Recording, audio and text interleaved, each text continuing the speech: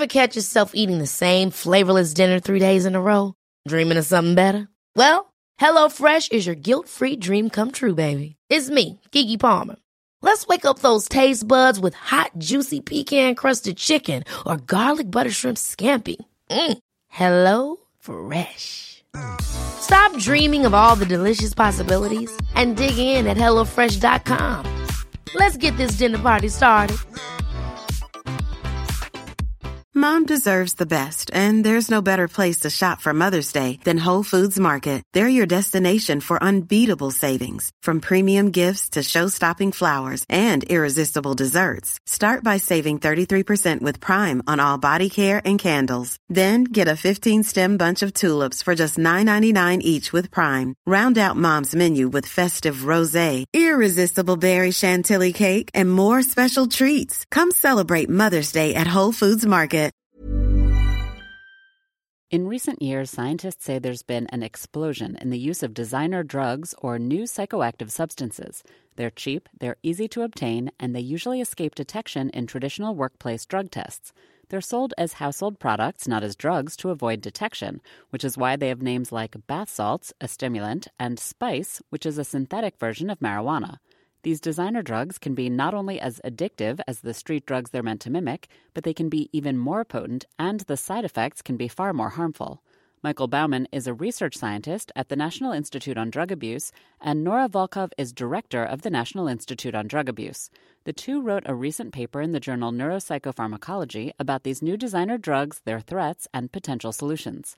The drugs are usually created in a lab, often originally for scientific study, and are then abused on the street. Most of these, what we think of as new designer drugs, are not really new at all. The compounds were created years ago by biomedical scientists as potential medications, research tools for studying receptor function, or in some cases even imaging agents for visualizing specific receptors in the brain. And how many are there? How many different kinds are there in circulation? What type of scope are we talking about? It's difficult to know the exact number of different designer drugs, but the availability and misuse of these substances is a global phenomenon.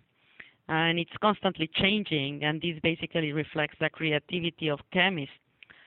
Currently, more than 500 distinct psychoactive substances have been identified in 95 different countries by the early warning systems of the United Nations Office of Drugs and Crime. Where are they usually made? Well, can be made anywhere. And for example, a synthetic drug that is very well known, methamphetamine, is done actually in kitchen cabinets and in rural areas. But in the bulk itself, or most of these synthetic drugs, comes from Asian laboratories. And then they are sold typically through internet websites, in retail shops, or by street drug dealers. Dr. Bauman, you mentioned that these drugs were originally created to aid scientific research. How important are they for science? Well, they're actually really critical for scientific research.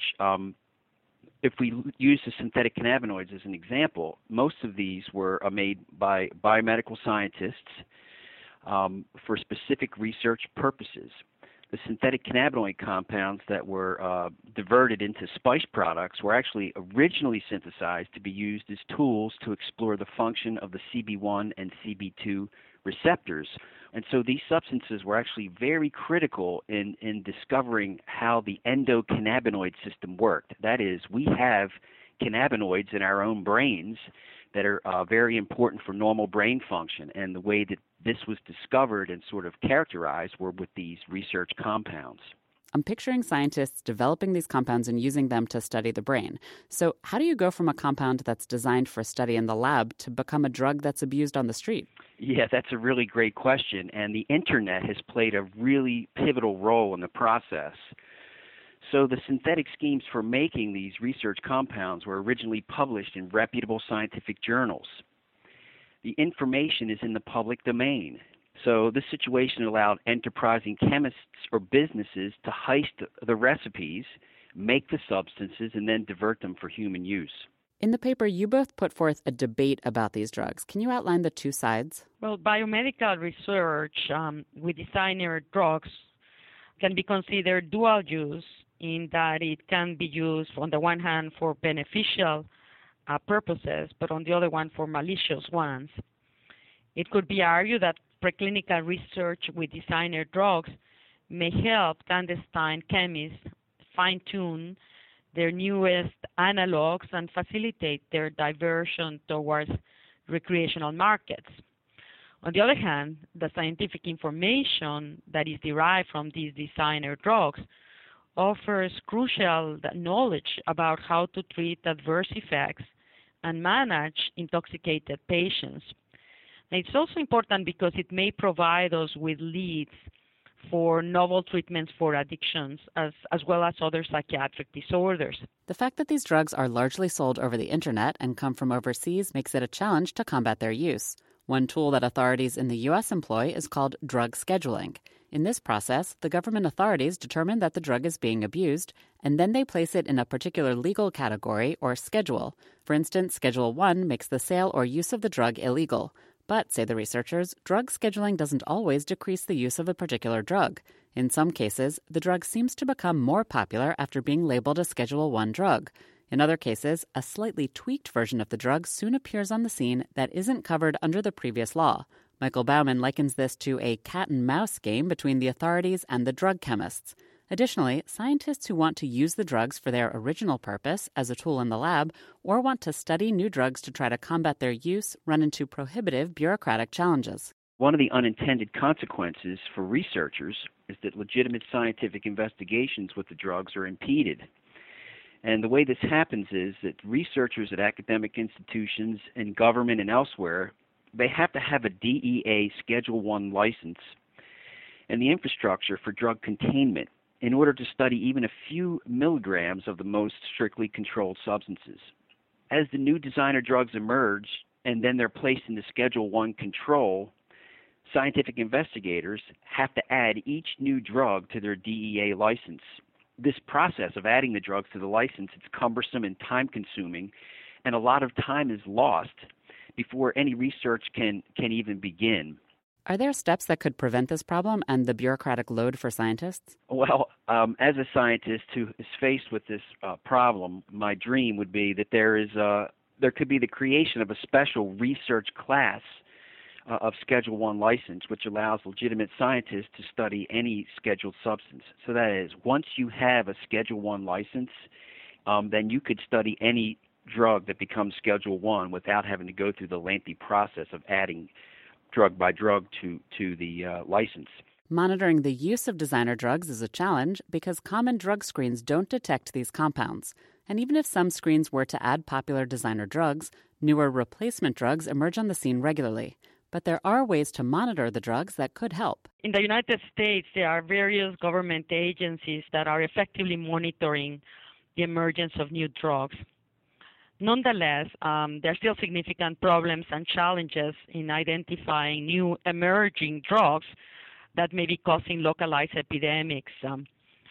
For example, when you have a localized epidemic, a series of patients may be admitted to an hospital emergency department with a wide variety and sometimes life-threatening symptoms, but the urine toxicology screens are negative because the designer drugs are non-detected by them. Thus, one thing that would be very valuable is if there were a network of analytical laboratories that could examine human specimens in real time to provide fast results about the active constituents in urine and blood from these patients. They both say that public awareness about these designer drugs is crucial. For instance, use of synthetic cannabinoids, which are much more dangerous than cannabis, was cut in half in only a few years based on a study done with high school seniors. The researchers believe this is largely because of a public education campaign on the risks of the drug.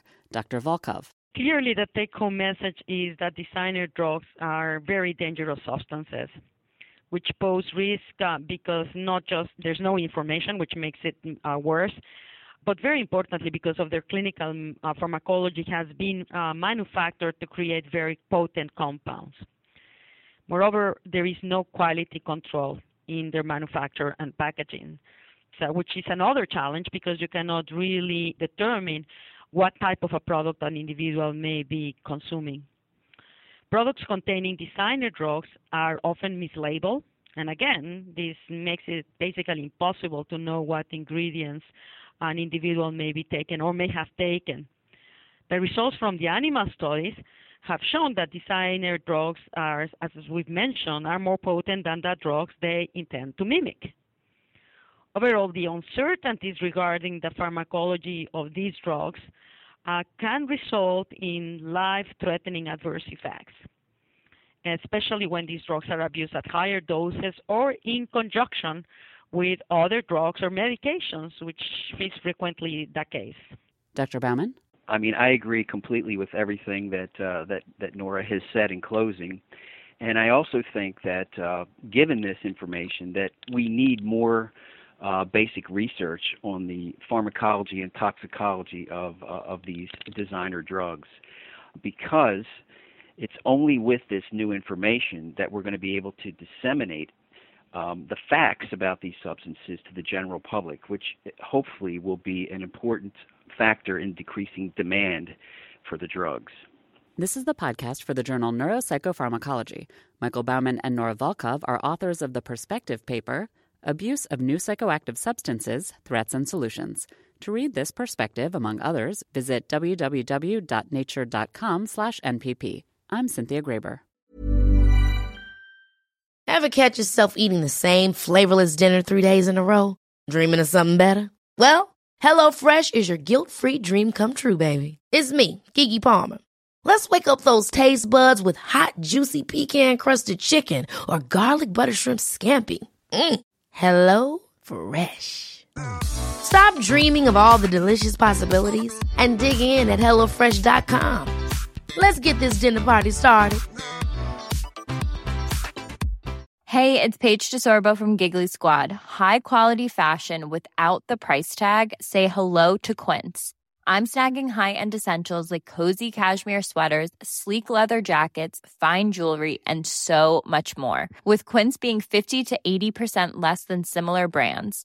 And they partner with factories that prioritize safe, ethical, and responsible manufacturing. I love that. Luxury quality within reach. Go to quince.com/style to get free shipping and 365-day returns on your next order. Quince.com/style. Mom deserves the best, and there's no better place to shop for Mother's Day than Whole Foods Market. They're your destination for unbeatable savings, from premium gifts to show-stopping flowers and irresistible desserts. Start by saving 33% with Prime on all body care and candles. Then get a 15-stem bunch of tulips for just $9.99 each with Prime. Round out Mom's menu with festive rosé, irresistible berry chantilly cake, and more special treats. Come celebrate Mother's Day at Whole Foods Market.